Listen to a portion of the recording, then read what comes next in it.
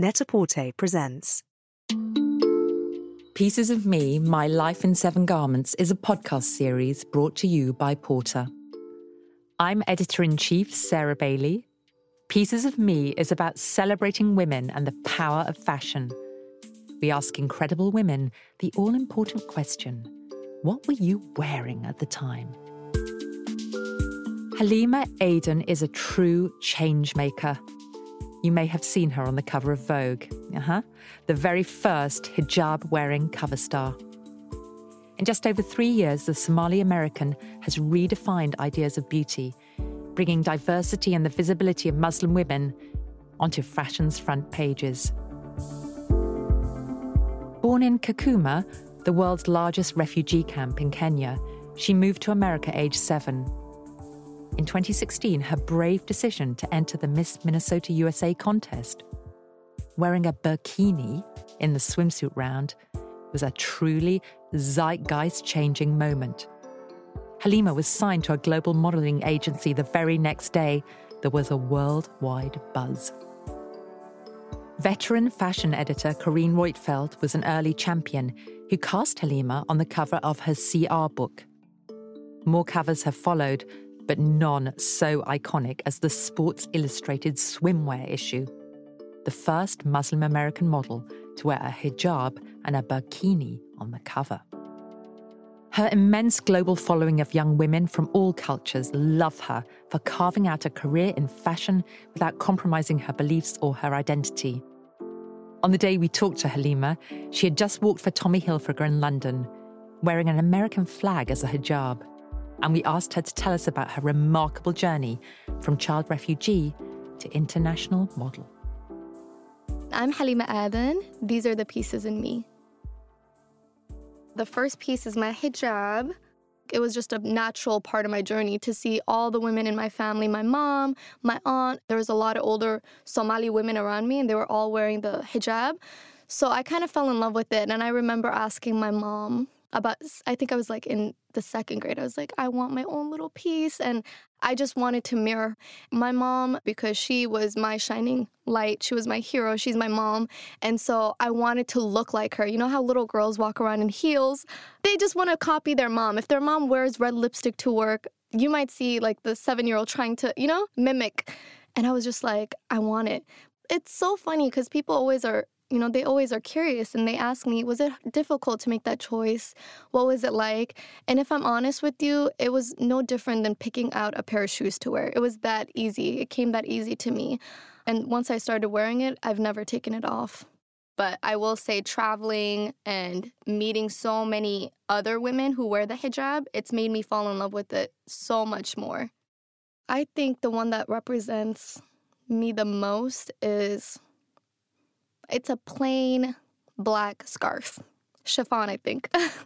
And it's just easy to wear. And it's the one, before there was fashion, before I knew about my personal style, it was the one that I was always drawn to because it was just so simple, easy to throw on and get out of the house. I know it's not that exciting, but it really, it represents me because it's simple, it's functional, and it's a big part of my identity, where I came from. And it's a reminder that I have so much more to do, It's a choice. Every day that I put it on, it's a choice.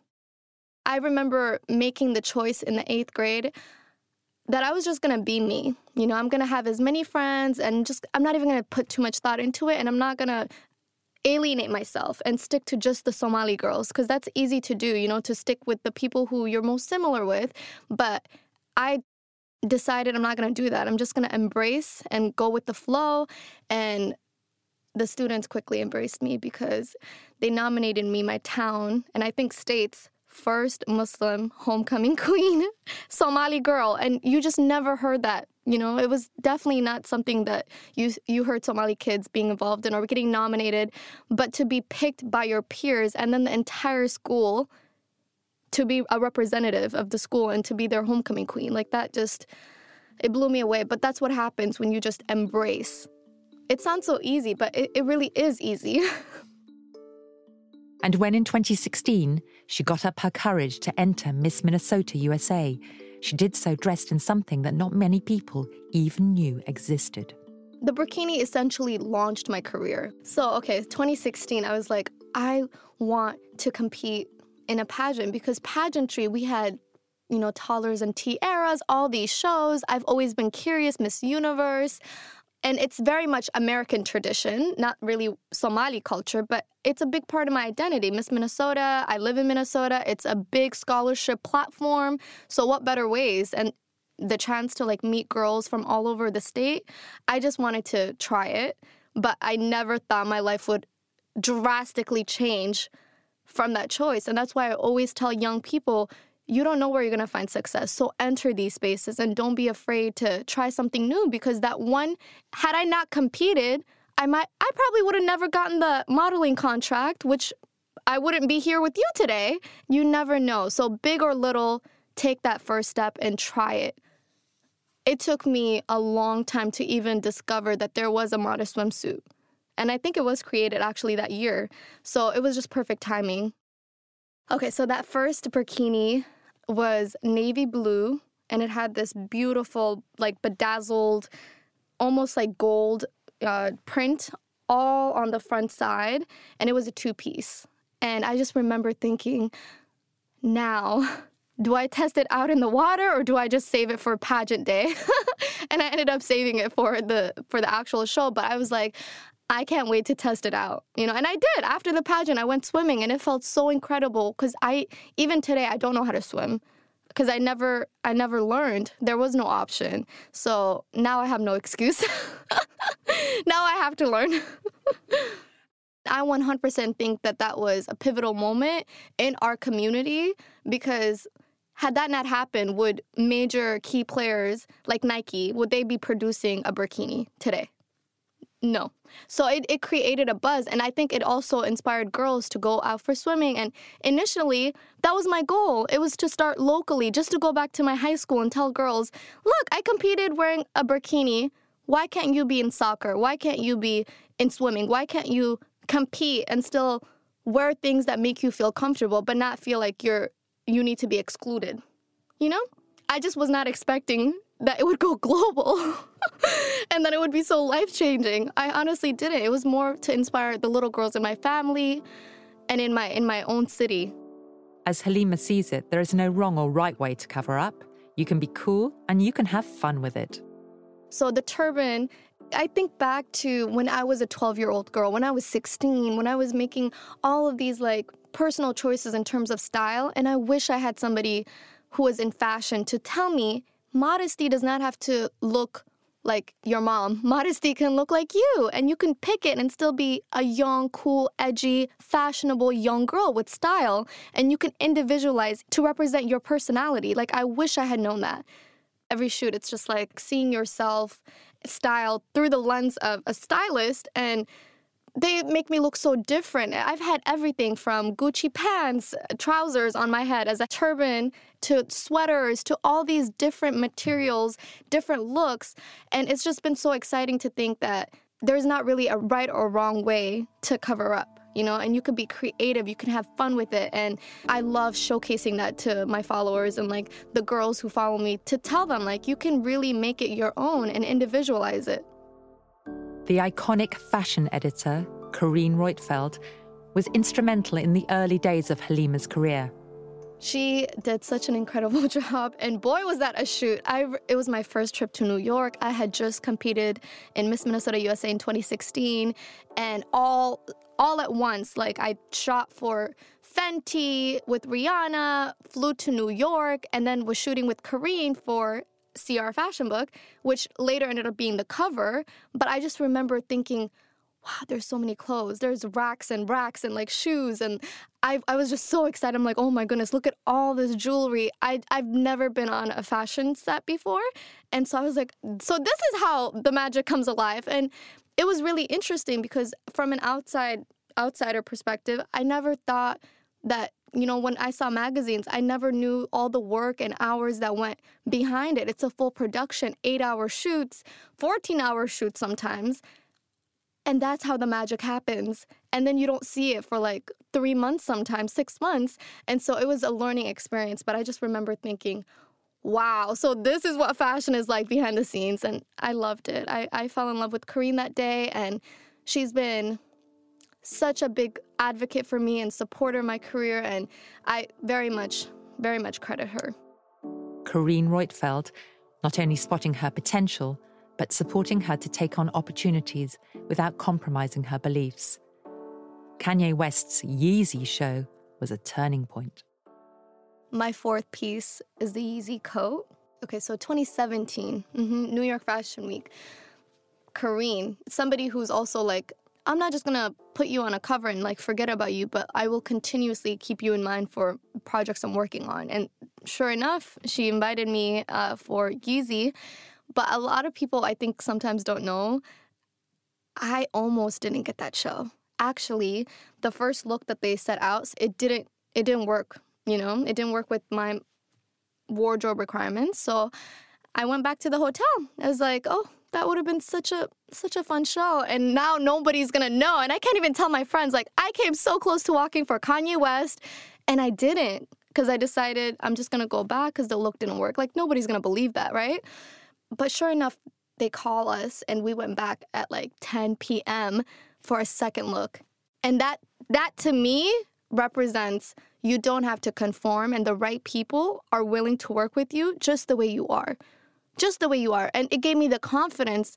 Like, if I could do this and they called back and they made it look, I'm never going to change for fashion because it's a collaboration. I'm always going to show up willing to work hard. I give 120. I bring my own stuff like scarves, options for turtlenecks, options for tights, because the stylist maybe never worked with a hijabi, and I understand that, and I think it's a partnership. So I'm willing to meet you halfway, but some things I'm just not going to ever budge.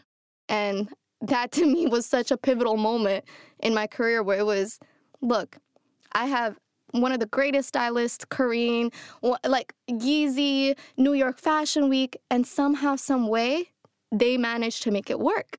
It was so funny because the first look was so like, there's no way. Because I have a mom to go home to, and she would not have approved in that look because it's just not me. Like, it was like thigh high and like this little sweater. And I was just like, that's not me. You know, nothing wrong with it. I'm sure there's a million girls who would have loved that look, but it's just not who I am. And I would have looked so awkward on that. Like, I would have looked so awkward trying to pull that off, even had I had said yes. So I'm glad I didn't. But they invited me back, and the second look was extremely on the opposite side, where it was this long, like, cover-up of a faux fur coat, and my black hijab that I wore traditional, that I actually brought with me. And I was just like, oh my gosh, look, see, it worked. It all worked. I think that was, like, the key to my success is early on, I was willing to walk away. And here's the other thing, too. It's the definition of modesty is so personal for so many women that it's almost impossible for a stylist to know what your wardrobe requirement is. Yes, does my agency send it out before? Yes, but at that time, I was so new that I don't even think we had it. Now it's just like part of the, you know, day-to-day. But before, it was a conversation, and I think that's what it is. It's about talking it through. And Karine did all of this to make it work, not just like my hijab, but also working with me as like a new girl who is just now coming to this world that is so drastically different to what I was used to. Being a newbie on the fashion circuit meant learning some new rules, both on and off the runway, which Halima tells us about in her next piece. My fifth piece is a double whammy sobati and abaya. It's like almost like a slip-on. But I love it because it's so functional. You know, sometimes, like, especially when I was younger, I would just wear my pajamas and throw this, like, it's almost like a coat, like a cover-up, and it's out of the house. So it was just functional fashion, and it represents my community because abaya is something that we all share. So there's now an article of me running around Milan wearing this traditional, like, pajama. I remember thinking, wow, this really is the best job in the world. I can just roll out of bed and roll into work, and they do my makeup and, like, put the clothes on me. What I wasn't anticipating was that there would be thousands of paparazzi before you even enter the venue. So I was literally in my pajamas, a traditional pajama that, women wear to go to bed or like just around the house. Because I was like, nobody's going to see, like, what? And they're not going to know. No, baby. They took so many photos because, I think the fashion at the time was also excited because it's, oh my gosh, a hijabi, like, doing her first Milan show. So, and so I played it off. I was like, oh, this, it's a cultural, like, dress. No. And then Vogue ran the article, and they were like, cultural dress. No, they went and interviewed the writer who actually clocked me and was like, this is pajamas. And it just lives on in the universe. And I wish I could take it back sometimes, but it's so me. It's just I don't take it back. It's part of who I am. It's part of my journey. That is my luck. In 2018, Halima was appointed a UNICEF Goodwill Ambassador. As a child of Kakuma refugee camp, this was incredibly emotional. My 6th piece is the UNICEF shirt. I get so emotional talking about this because those letters, for a lot of people, they know the organization and that's all they know, right? But for me, those were the words that symbolized my life. As a kid, I couldn't spell my name. I couldn't tell you anything else, but I knew what each letter meant, and I knew what it represented for my mom, for my family, for my community. 7 years of my formative years I spent in the world's largest refugee camp. One of the earliest, actually, that the UN developed.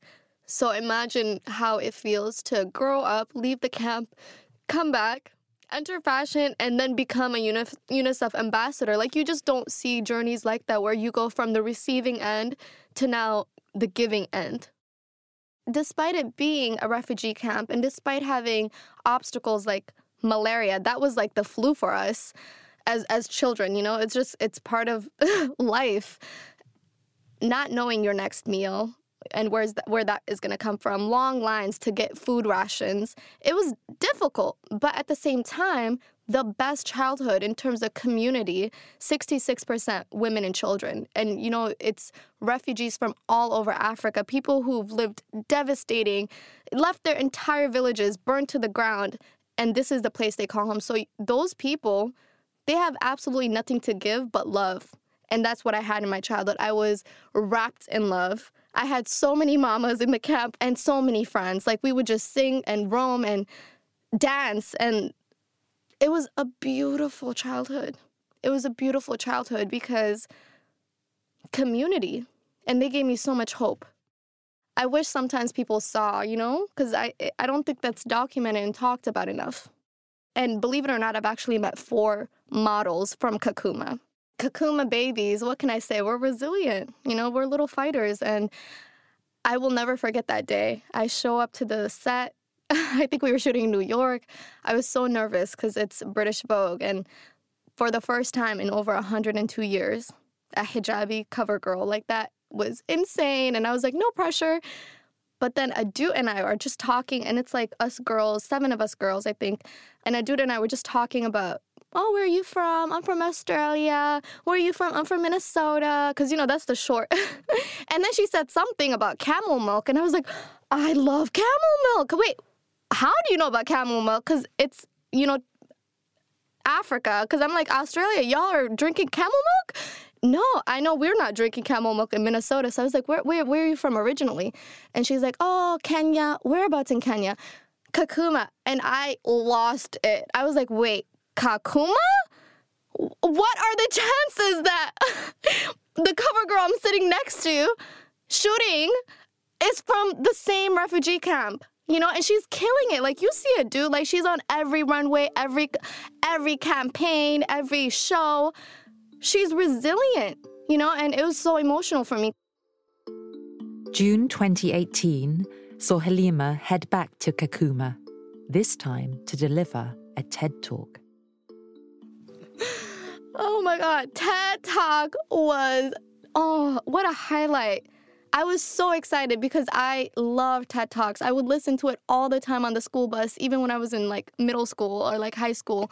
I loved it so much. And in fact, a lot of the lessons and like things that I picked up is from, watching TED Talks. So being invited to do my own, I was like, oh, wait, what am I going to talk about, first of all? And then it was just so exciting. But actually, that trip was so emotional because it was the first time that TED Talk did a whole talk in a refugee camp. So how beautiful. Not only did they invite me to the table, they were like, we're going to do it in your home. Quite literally. We went back to Kakuma. And they had these big monitors. So everybody in the camp got to come and like watch my talk. And it was so beautiful. And I get so emotional thinking about it because not only was it my first time going back home and I got to meet people still in the camp, which broke my heart, like Dave, who was there the day I was born and is still working there. And it was so incredible. And hearing him tell me that he was proud of me, oh my God. That was such a beautiful moment in my life. Like, that was my favorite trip. And I'm so grateful because if I did anything right in fashion, it was that. I got to see Halima walk the runway for Max Mara in 2017 in an elegant camel coat at the heart of Milan Fashion Week. My 7th piece is the Max Mara coat. Max Mara is like one of my favorite designers because it's timeless. You know, it's pieces that any woman can rock. I think it's so modest but also elegant. And it was the first time that I felt really beautiful in what I was wearing, because before that it was like, okay, fashion is like to cover my back. As long as I have clothes on my back, like I'm good, I'm getting out of the house, and never really put into thought how I looked image-wise. But it was the first time that I put on something where I was like, I feel like $1 million. I was head over the moon, and it fits everything that I want to cover up. I don't want to show too much skin. I felt so elegant, and I felt no different than any of the other girls. Like, for the first time, it was like, I'm not here to check a list. You know, I'm not here to tick a box. It felt like I belonged. It really, truly felt like, oh my gosh, look, there's space for all of us. You're no different, you know, than the other models. You can still be beautiful despite your wardrobe requirements. And don't change yourself, change the game. That quote to me is, don't conform, babe. Like, we're all meant to be who we are. And it's a rainbow for different tastes, for different walks. Like, choose it. Be proud and take ownership of your identity, what makes you you. Remember your roots. Remember where you come from. In the beginning, people were like messaging me, Halima, why are you talking about being a refugee? Just be in fashion like that. And I was like, no, I'm not embarrassed. I kept my housekeeping job despite doing Milan. You saw me in Milan. Girl, I went back and I clocked in because why not? And even today, like, yes, I'm not in housekeeping anymore, but I still live in Minnesota because it's okay to do things differently. If it works for you, it works for you. And if Halima could choose just one of these pieces that defines her present and her future? I think it'd be easy for me to say the hijab, but I'm going to go back with the UNICEF shirt because that is my life. That is my life, you know? I'm so much more than the scarf that I put on my head, believe it or not, right? It's a big part of my identity, but it's not all of me. It's just another artifact, another piece of clothing. But that UNICEF shirt, that represents my entire life, where I came from, and hopefully where I'm heading. It really was just joyous to talk with Halima about the 7 pieces that define her story. She bounded into the studio, riding high on the excitement of the Tommy show the night before. So proud that there were 3 hijabi-wearing women walking in that show. She really has changed the game.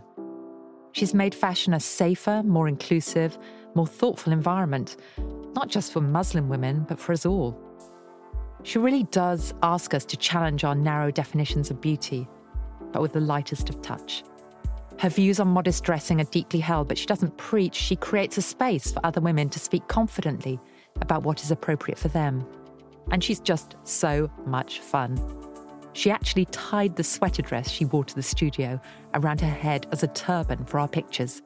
Have a look at net-a-porter.com. Halima Aden, you are a tonic. Thank you for sharing your pieces of me.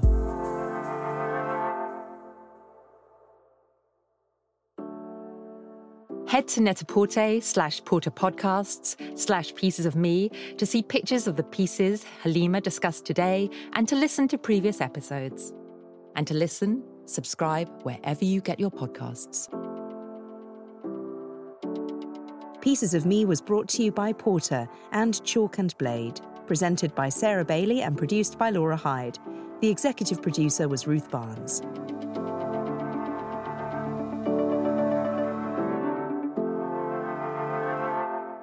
This was like one of the best girl chats